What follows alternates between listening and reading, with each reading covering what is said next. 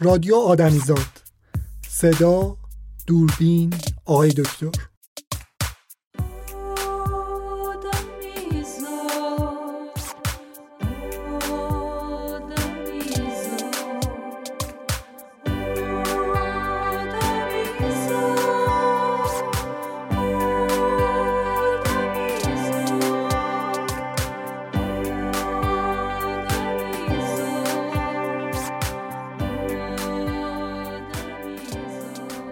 فیلم شیوع رو دیدین؟ اگه فیلم رو تا الان هم ندیده باشین حتما اسمش به گوشتون خورده، مخصوصا به خاطر قضایای شیوع پاندمی کووید 19. این فیلم انگار که اصلا این پاندمی رو پیش بینی کرده، انگار این فیلم رو یه پزشک درست کرده، در حالی که در واقعیت اینجوری نبوده. ما البته پزشک فوتبالیست، پزشک داور، پزشک دروازه‌بان، پزشکی که خواننده است حتی داریم، ولی شما پزشک فیلمساز تا حالا دیدین؟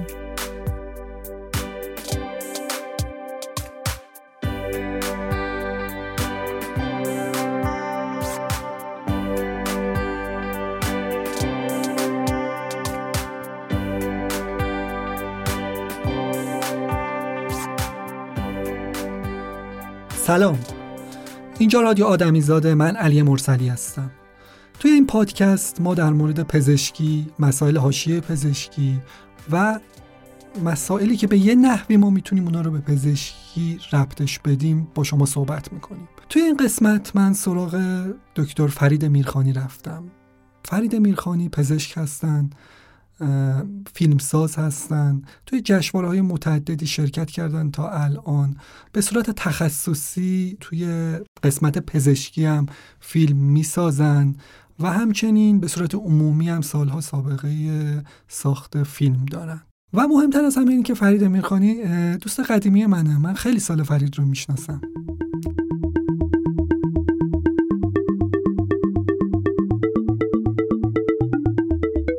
سلام فرید. سلام. خیلی خوش اومدی.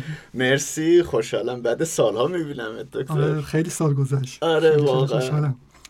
فرید چه میکنی؟ الان بگو حالت چطوره و چه میکنی؟ حالم خوبه، هیچی، دارم یه ماستر فیلمسازی دارم، کار فیلم انجام میدم، مطبم سر میزنم. دوران پاندمی چطوره مطب؟ دوران پاندمی بد نیست، میچرخه، ولی یه نگرانی های راجع به این ور هست. بچه های تئاتر هست که خب کارا تعطیل شده، کار فیلم هست، بچه های هنرمند هست که خب شرایطشون یه ذره بغرنج سر از بچه های پزشکی واقعا. یعنی نگرانی از این ور بیشتره تا اون ور. تو جزء آدمای خاص هستی، از این بابت که من هر چقدر که به ذهنم فشار میارم که یه نفر رو پیدا کنم که پزشک و فیلمساز باشه، کسی به ذهنم نمیرسه. حداقل تو ایران که کسی به ذهنم نمیرسه. تو خودت کسی و غیر از خودت سراغ داری که پزشک باشه و فیلمساز باشه؟ حالا نمیدونم، توی احتمالاً بازیگر و شاخه‌های مربوط به منتقد هست، بازیگر هست، بله، ولی کارگردانی که جدی کار بسازه و مثلا مداوم باشه نه. ولی ترکیه گفتم یکی از بچه‌ها رو شناختم که پزشک هستن و فیلم سازن، تو ترکن. ارژن کاسله که بازیگر خوبی هم هست که تو فیلم‌های نور بیل جیلان بازی کرده، دوست بیل جیلان هم بود، امسال یه فیلم ساخته، اون پزشک کلینیک داره. آره تو استانبول. آره ولی تو ایران نه، منتقد داریم، بازیگرم که خب هممون میشناسیم داریم، ولی سینماگر اینجوری نه، ولی سراغ نداره. سینماگر سراغ نداره. جالبه. و این که تو یه موقعیتی هستی که هم تو یه مرزی هستی که هم پزشکی و هم سینما، در نوع خودش جالبه. اینا رو به هم ربط میده دیگه تو کارات، درسته؟ سعی میکنم ربط بدم، البته به کار بستگی داره، ولی خب من خب یه سری از اصلا کارهای، یعنی کارم، حرفم مستندهای پزشکی، فیلم‌های آموزشیه، فیلم‌های تبلیغاتی پزشکیه و اینا خیلی کمک کرده. ولی تو کارهای شخصیم که کارهای خودمه، اونا هم خب رگه‌های از پزشکی توش هست. یعنی رگه‌هایی از، حداقل اگر داستانی رو میخوام تعریف کنم که یک نکته پزشکی توش هست، اون نکته پزشکی درسته، سر جاشه، میدونید؟ یعنی الکی نمیام یک بیماری رو بولد کنم که اصلا ربطی نداره به چیز. ما تو خیلی از فیلم ها و سریال ها داریم میبینیم که معلومه که طرف بی سواده، اصلا با یه پزشک مشاوره نگرفته، ولی حداقلش من اینو رعایت کردم و به این افتخار میکنم البته رعایت کردم که اگر موضوعی توی فیلمم مطرح میشه که یه رگه هایی از بیماری، پزشکی، هر چیزی داره، درسته، بجاست، اوکیه، علمیه و جاش اونجاست. ما خیلی وقتا میبینیم خیلی این نماهای بیمارستان خیلی غیر علمیه، بدآموزی داره بله. اشتباه نشون میده خیلی چیزا رو. بله و نه تنها علمیه، اصلا به لحاظ روایی هم درسته، یعنی روایی هم جاش اونجاست. به قول میگن یهویی نیومده، یهویی بیماری ظاهر نشده، یک سری عواملی بوده و درسته، به لحاظ روایی حتی درسته، به لحاظ پیرنگ داستانی هم درسته که سعی میکنم رعایت کنم. سعی میکنم، من نمیگم حالا، ولی سعی میکنم رعایت کنم. برگردم یه خود عقب، اصلا کی تو به فیلمسازی علاقه‌مند شدی؟ چطور شد که تبریز که بودیم سال 80 دیگه، من ترم 4 بودیم، سال 2 بودیم دیگه. تو ورودی چند بودی دکتر؟ من 83 بودی. آره کوچولو. سال 80 من دیگه فیلمسازی رو شروع کردم دیگه و فیلمسازی رو با یه فیلم کوتاه شروع کردم. البته اولش یه فیلمنامه بلند نوشته بودم، بعد یک هفته‌ای رفتیم سر فیلم برداری، دیدم نه کار من نیست، بعد گذاشتمش کنار، رفتم سر یه فیلم کوتاه دیگه. سال 2001 میشه، 2001-2002 دیگه شروع کردم. الان دقیقاً حساب میکردم 19 سال تقریبا فیلم میسازم. آره شروع کردم با یه فیلم کوتاه به نام روز 254 که اخیراً هم اتفاقا پخشش کردم توی صفم یه قسمتاشو. آره بعدش دیگه رفتم جلو، همینجوری فیلم ساختیم. من یه توضیح بدم که من و فرید هم دانشگاهی بودیم. فرید سال بالای ما بود و من وارد دانشگاه که شدم با فرید آشنا شدم. خیلی برام جالب بود که فرید داشت فیلم سازی میکرد، همزمان که داشت تحصیل پزشکی میکرد فیلم هم میساخت. بریم روی این کارهای اخیره. تو الان داری روی سری پروژه های کار کردی و کار میکنی. مثلا یه صحبتی که با هم داشتیم در مورد تاریخ چشم پزشکی، بله یه پروژه داری. در مورد این یه خود توضیح بده. تموم شد، جشنواره هم رفت و تلویزیون هم پخشش کرد. اتفاقا اون کار تهیه کنندش آقای اسماعیل میهندوست بود، مال مرکز گسترش بود. در مورد 100 سال تاریخ چشم پزشکی بود. سال 1294 میدونیم دیگه اولین کورس چشم پزشکی در دارالفنون تأسیس شده. پروفسور گالسفسکی می اومده ایران و یکی زنان حرمسرای ناصرالدین شاه به خاطر ظل السلطان پروفسور می اومده ایران. ظل السلطان والی اصفهان بوده و یکی از زنان حرمسرای ناصرالدین شاه مشکل چشم داشتن. بعد گالسفسکی میگه که بادی خسته شدم و شما یه نفر رو بفرستید اینجا تحصیل طب چشم بکنه. میرزا یحیی شاعر بوده، نقاش بوده، ولی نقاش خوبی نبوده. یه بار رفته بوده بازار، بعد دیده تابلوشو دارن میفروشن. بعد میگه که آقا این تابلو چنده؟ یارو میگه 2000. میگه که این که پول قابش فقط 2000. میگه خب پول قابشو میفروشم، خود نقاشی که 2000 هم نمیارزه. و این خیلی سرخورده میشه. بماند که دوره اول مشروطه هم نماینده مجلس بود در ضمن میرزا یحیی. میگه منو بفرست. تو دربار بوده. بعد ناصرالدین شاه اینو میفرسته، این تحصیل چشم پزشکی میکنه. برمیگرده ایران 1294 کورس چشم پزشکی تشکیل میده و دیگه شاگرد تربیت میکنه. لقبی بهش میدن به نام لسان الحکما و داداشش هم که بعد از این میره بلژیک و چشم پزشک میشه بهش میگن حسام الحکما. اینا دو تا داداش بودن. لسان الحکما پسر بزرگش پروفسور شمس محمد گلیه دیگه، پروفسور شمس معروفه که اونم میفرسته پاریس که اونجا در حقیقت تو بیمارستان وندوگغس میگن دیگه، وندوگغس در حقیقت تحصیل چشم پزشکی بکنه و خبر میرسه به محمد قلی که پادشاهتون یوآیتیس گرفته. رضا شاه سر کار بوده، یوآیتیس گرفته، برو ایران. در مورد یوآیتیس یه توضیح میدی؟ یوآیتیس یه بیماری عفونیه در حقیقت که یوآ که بیشترین عروق خون رسانی چشم اونجاست دیگه، دوچار عفونت میشه دیگه. یوآیتیس یوآ رضا شاه دچار این شده. آره که یه سری علائم هم داره، اینو بگم که چیز بگم، مثلا یکیشون قرمزی چشمه، اجسام شناور جلوی چشم میبینن، به نور حساسن، آبریزش زیاد دارن، خارش ممکنه پیدا کنه. اینا علائم یوآیتیس. خلاصه این رضا شاه طفلک آدم خیلی مهربونی هم بود، همه فکر میکردن چشش داره خون یوآیتیس داشته. یوآیتیس داشته. آره. بعد این میاد ایران و میبینه تو ایران تراخم زیاده. تراخم هم میده کلامیدیا تروکومایتیس، عاملش در حقیقت یه نوع بیماری عفونی چشم بوده که تو ایران 14 میلیون نفری 7 میلیون نفر آره کلامیدیا تروکومایتیس داشتن.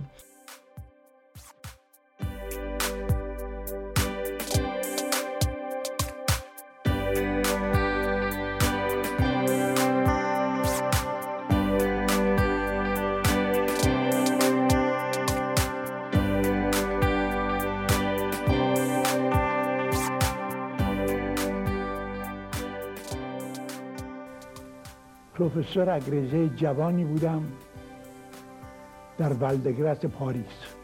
آمدن و من گفتن که ایران از برای شخصیتی شما را لازم داره. قبول کردم.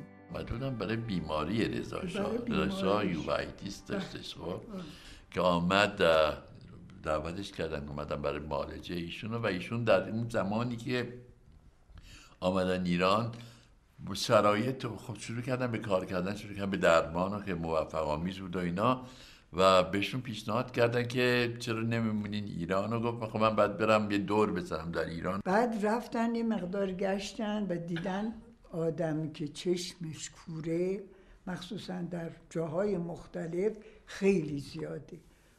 رفتم 2-3 نفر از اینا رو معاینه کردم، دیدم همشون واقعا کوره. یه پارچه سیاه انداختن جلوی چشمشون از برای اینکه روشنایی آزارشون نکنه. در حقیقت این از برای این نبود که اینها روشنایی اذیتشون میکرد، در حقیقت این بود که میخواست بگه من نمیخوام شما رو ببینم، شما هستید، ما کور هستیم، ما رو نجات نمیدید. خیلی متاثر شدم. شهرهای دیگر هم دیدم، همه به همین ترتیب، همه کور. آمدم به تهران، قسم خوردم من میمونم اینجا، باید این کورها رو نجات بدم. اون زمان بود که تصمیم گرفت که بمونه. یه مقدار از دوستاش هم از لیون و از این ور اون ور چشم پزشکا رو خواست و اینجا شروع کردن به مبارزه با تراخوم و دیگه ازدواج کردن و دیگه موندن.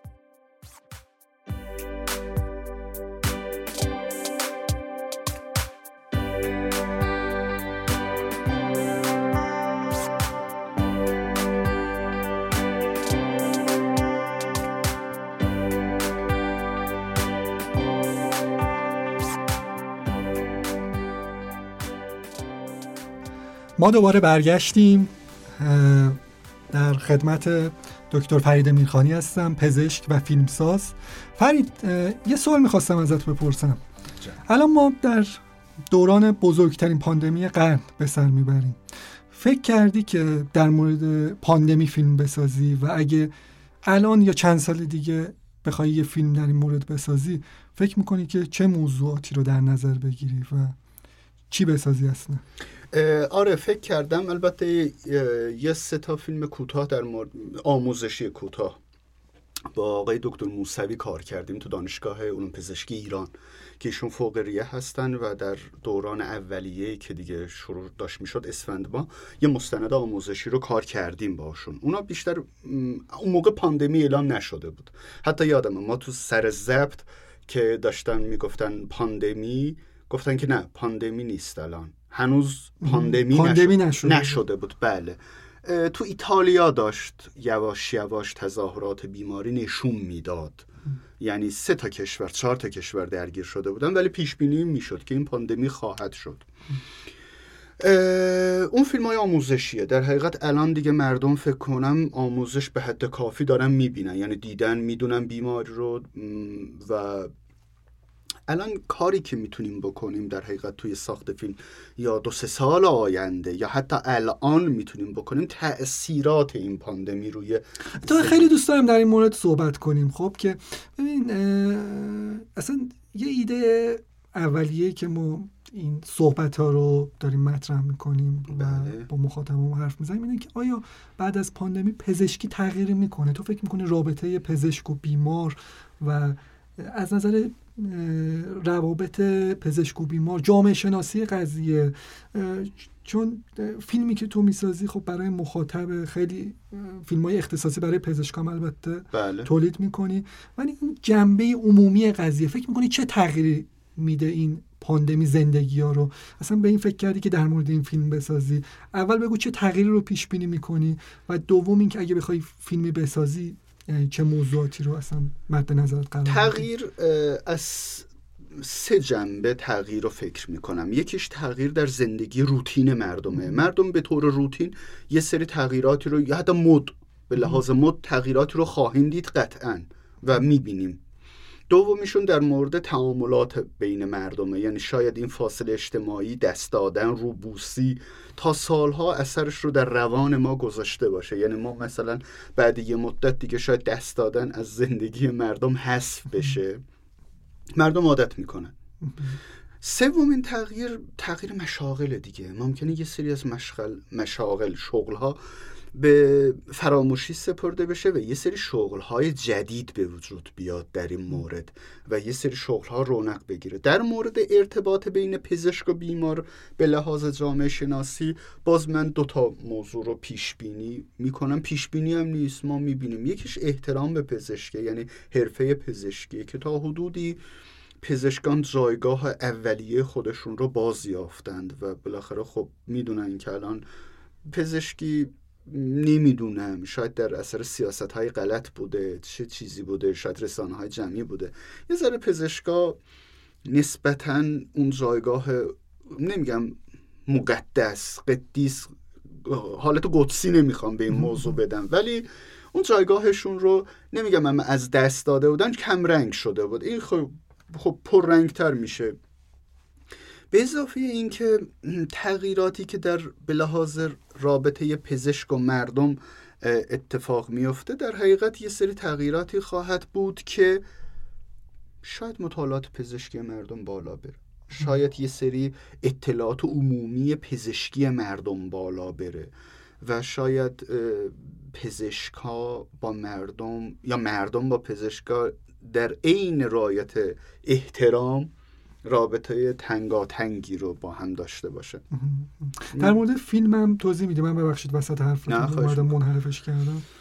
فیلم والا یه فیلمنامه کوتاه دارم در مورد یه پسر دادزنیه که داد میزنه تو بازار، ولی چون ماسک داره میزنه صداشو کسی نمیشنوه و این ماسکو ور میداره و دچار کرونا میشه و مشکلات این پسره هست که دادزن شغلش. یه سری مشاغل داریم که شغل محسوب نمیشن ولی شغله، مثل دادزنی. این فعلا ایده اولیه هست که اگر پخته بشه شاید به یک فیلم کوتاه هم تبدیل بشه. ولی در مورد این موضوع جامعه شناختی در حقیقت فیلم به شکل مستند، من فکر میکنم قوی تر از من فیلم هایی ساخته میشه و ساخته خواهد شد. نه به اون فکر نکردم. بیشتر دوست دارم الان از مستند به سمت شکل روایی برم، یعنی تجربه فیلم داستانی بیشتری داشته باشم نسبت به فیلم های مستند. فکر میکنم تا حد کافی مستند آموزشی ساخته. آره.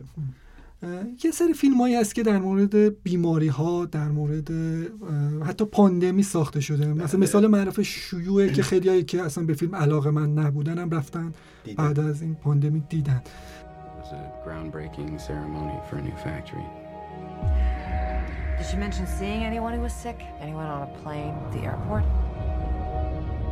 No, she said she was jet lagged. The average person touches their face 3 to 5 times every waking minute. In between, we're touching doorknobs, water fountains, and each other. Matt. Mom? No, go up to your room, honey. So we have a virus with no treatment protocol and no vaccine at this time. You had a seizure this morning, Beth. She had a history of seizures and allergies. As of last night, there are 32 cases. Unfortunately, she did die. Right. Can I go talk to her? Mr. Amoff, your wife is dead. What are you talking about? Okay. What happened to her? What happened to her? Is there any way someone could weaponize the bird flu? Is that what we're looking at? Someone doesn't have to weaponize the bird flu. The birds are doing that. Watch this. It's transmission, so we just need to know which direction. On day 1, there were 2 people, and then 4, and then 16. In 3 months, it's 1 billion. That's where we're headed. They're calling out the National Guard. They're moving the president underground. People will panic. Get away! It will tip over. The truth is being kept from the world. Cook your samples, destroy everything.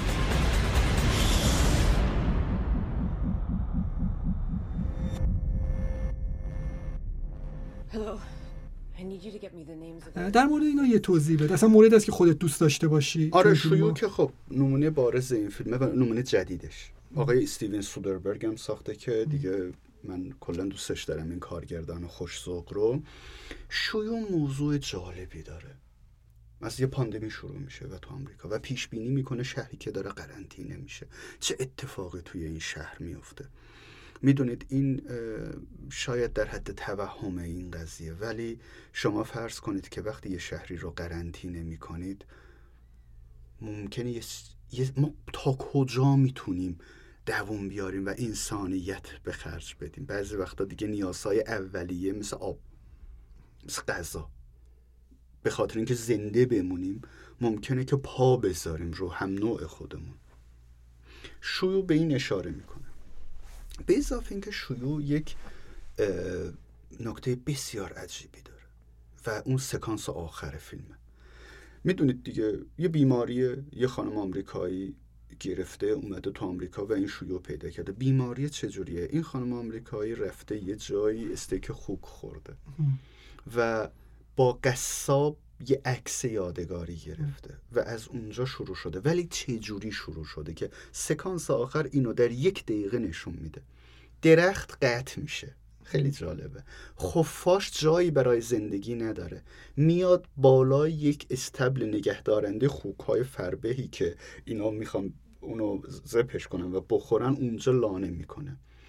خوک از مدفوع خفاش در حقیقت تغذیه میکنه و این ویروس شروع میکنه در گوشت خوک و منتقل میشه. چیزی که تو کرونا که نه، کووید 19 در حقیقت بگیم، کووید 19 بوده دیگه. از پنگلیون اومده. پنگلیون رو میگن که توی چین مثل این که باهاش کرم پوست درست میکنن و از اونجا در حقیقت شیوع پیدا کرده.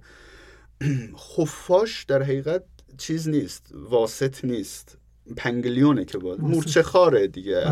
مورچه خار ما میگیم پنگلیون. آره البته مورچه خارم نیست دکتر، فکر کنم یه چیز شبیه که میزنی جمع میشه تو خودشون. آره پنگلیون. بعد بحث اینه که خب عامل شیوع کی بوده؟ عامل شیوع در حقیقت نگاه میکنیم این 1 دقیقه آخر میبینیم انسان بوده دیگه. داشته طبیعت رو نابود میکرده، درخت رو داشته قطع میکرده و به خود انسان برمیگرده. یعنی به خود عملکردهای ما به عنوان یک انسان در مقابل طبیعت. ولی طبیعت چرخه خودش رو داره میره. یه چرخه‌ای هست که شما اگه دست نکنی تو این چرخه، اون روال طبیعت و طبیعی خودش رو داره سیر میکنه و شاید میلیون ها سالی که سیر کرده دیگه. در حقیقت ما این که دست میبریم و خودمون گرفتار دست بردن خودمون میشیم توی این چرخه. من شیوع رو بسیار دوست داشتم در این مورد که خیلی هوشمندانه و کاملا پیشبینانه این بحث رو کرده و فیلم رو خیلی خوب پرداخت کرده.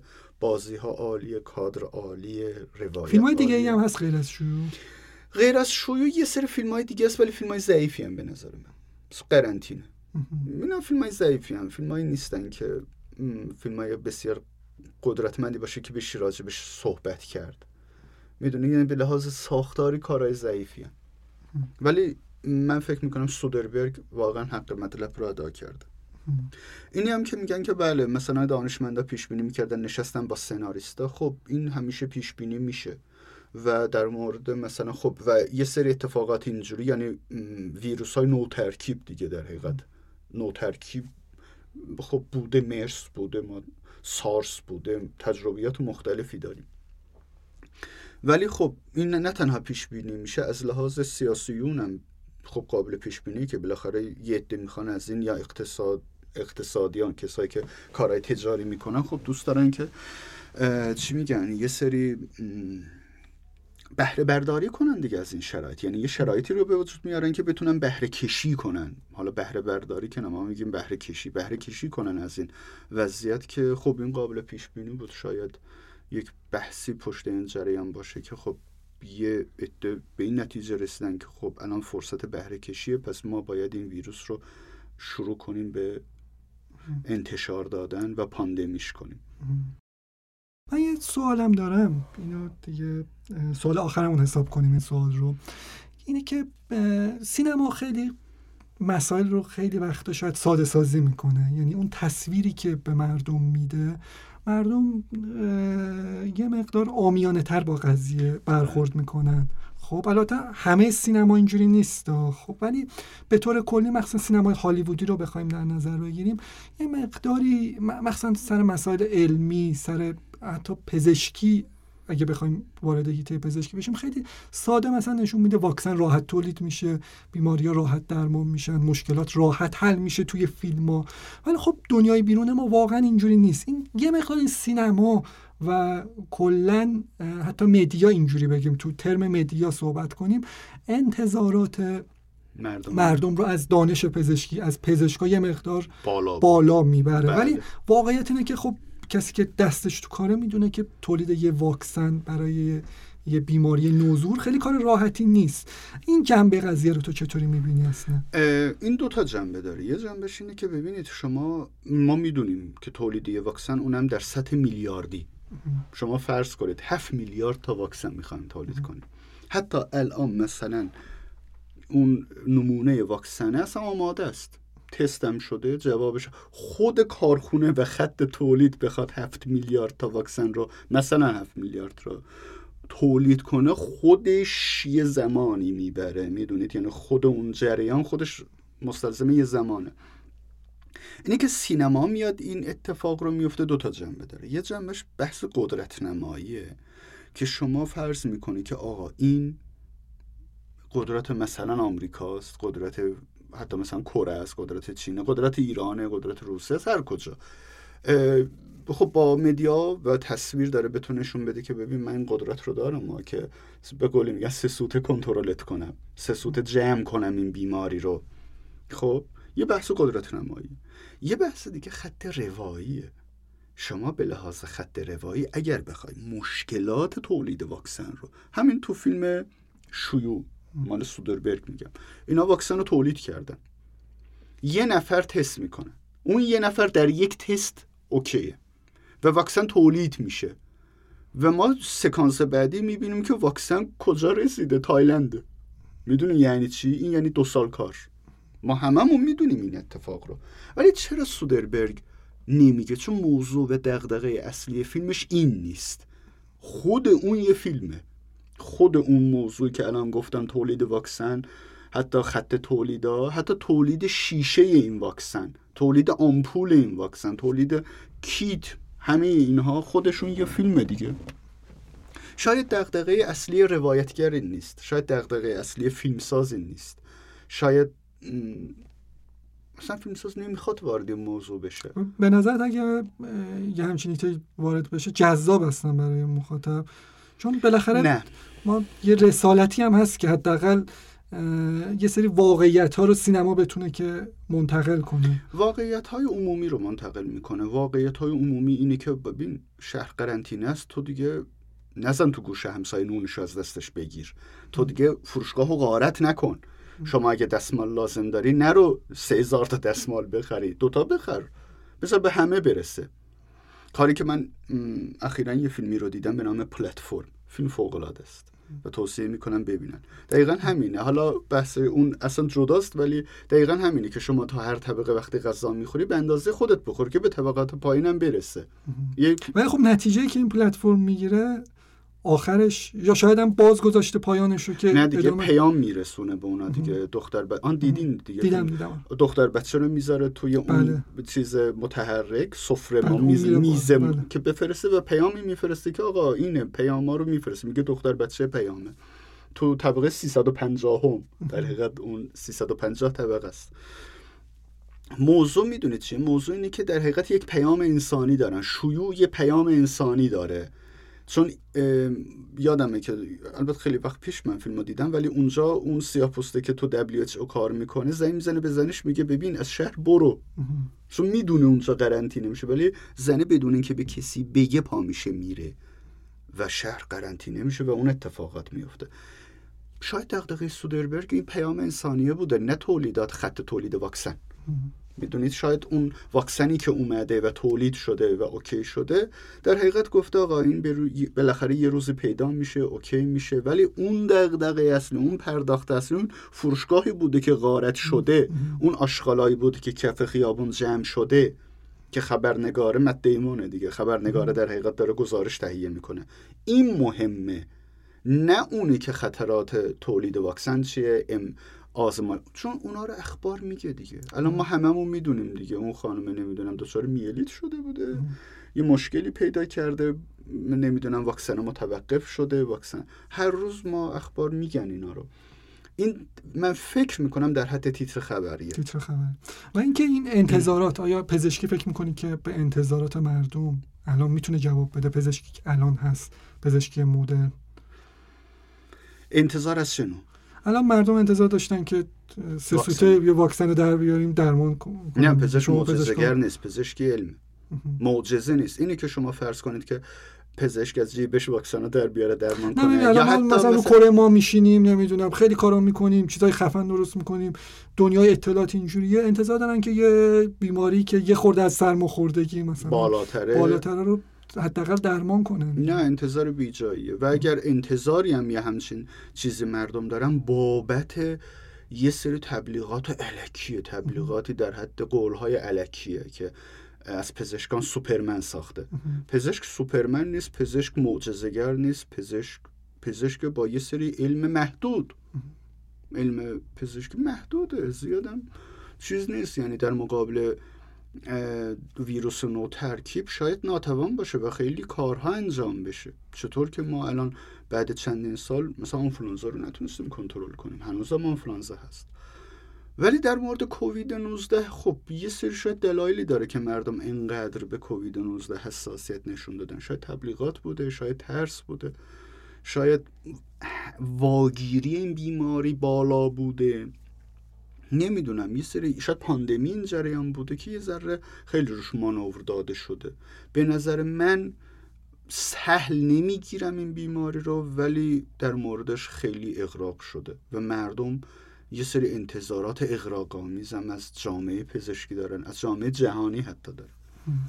میدونید یعنی بعضی وقتا مثلا من فکر میکنم درسته، مثلا من میگم الان نگرانیم در مورد این که مثلا هنرمندها خب دارن چی کار میکنن، اونا شاید شغلاشون از دست بدن، تئاتریا به خصوص تعطیلن، حالا فیلم سازا یه سری کارهای تصویری میتونن انجام بدن بالاخره، ولی تئاتریا من بعضی وقتا فکر میکنم میگم که خب اینا شاید به یه همچین روزای فکر نکردن، شاید باید فکر میکردن، نمیدونم، شاید باید هممون فکر میکردیم. بله، شاید مطب به شما الان 2 سال تعطیل باشه، شما باید به یه چیزای فکر کنین دیگه.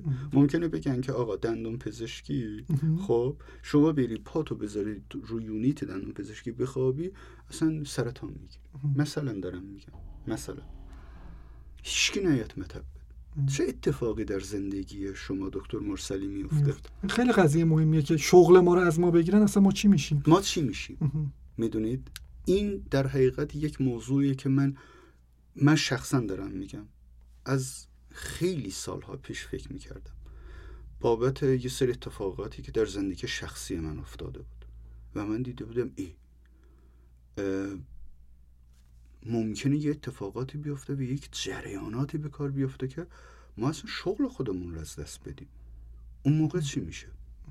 اون موقع چی کار باید بکنیم؟ آیا در کشوری مثل ایران اینقدر تامین اجتماعی داریم که حالا مهمتر از تامین اجتماعی به نظرم هویت فردی هم هست که چقدر این هویت فردیه از شغلمون دقیقاً نه تنها هویت نه تنها هویت فردی بلکه تامین اجتماعی بیرونی. آیا چه حمایت‌هایی از من میشه؟ از شما دندان پزشک، از من مثلا پزشک، از من فیلمساز، شما که مثلا کار رسانه‌ای میکنی چه حمایتی میشه که شما فرض کنید که مثلا الان این پادکست رو داریم ضبط میکنیم 2 ماه نتونی حرف بزنی، مثلا یه انگشتت هم از کار بیفته، مثلا این بحران تامین اجتماعی فکر کنم یه چیز جهانی شد الان که بله. این توی زنگ خطره دیگه. این زنگ خطریه که در حقیقت یه آلارمیه که از الان داره میده و خب وقتی که دیگران از ما تامین اجتماعی نمیکنن ما خودمون داریم چه هویتی رو برای خودمون ساختیم، چه فرایندی رو ساختیم، چه چیزی رو باید عوض کنیم. میدونید چی میگم؟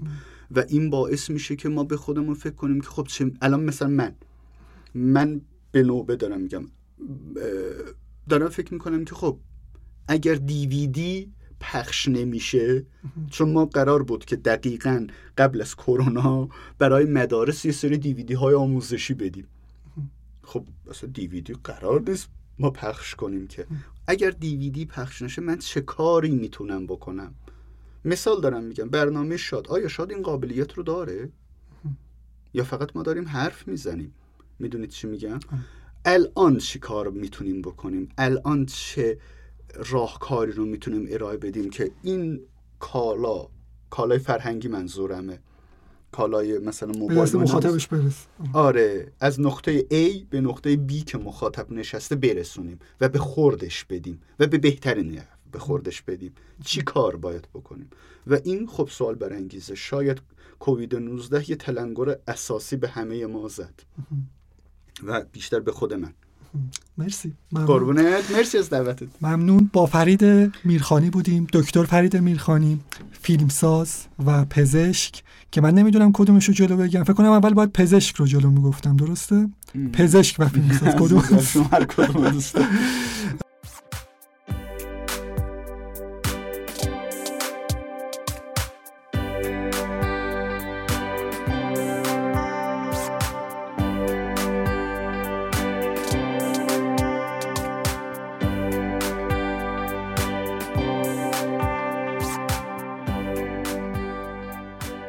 خیلی خیلی خوشحالم که مصاحبه ما رو گوش کردید. اینجا استودیو ستاست. من و صادق روحانی با پشتیبانی فنی یه سری از دوستامون در استودیو ستا این برنامه رو به گوش شما میرسونیم. از همه کسایی که در ساخت آدمیزاد به ما کمک میکنن سپاسگزاریم. فرزانه نصیری زحمت ساخت پوستر و گرافیک ما رو کشیده. موزیک آدمیزاد توسط هنرمندان گروه پرسونا ساخته شده. امیدوارم که سلامت باشید. اگه دوست داشتید از طریق شبکه‌های مجازی با ما در ارتباط باشید. مراقب سلامتی خودتون و کسایی که دور و براتون هستن و دوستشون دارید هم باشید. فعلا.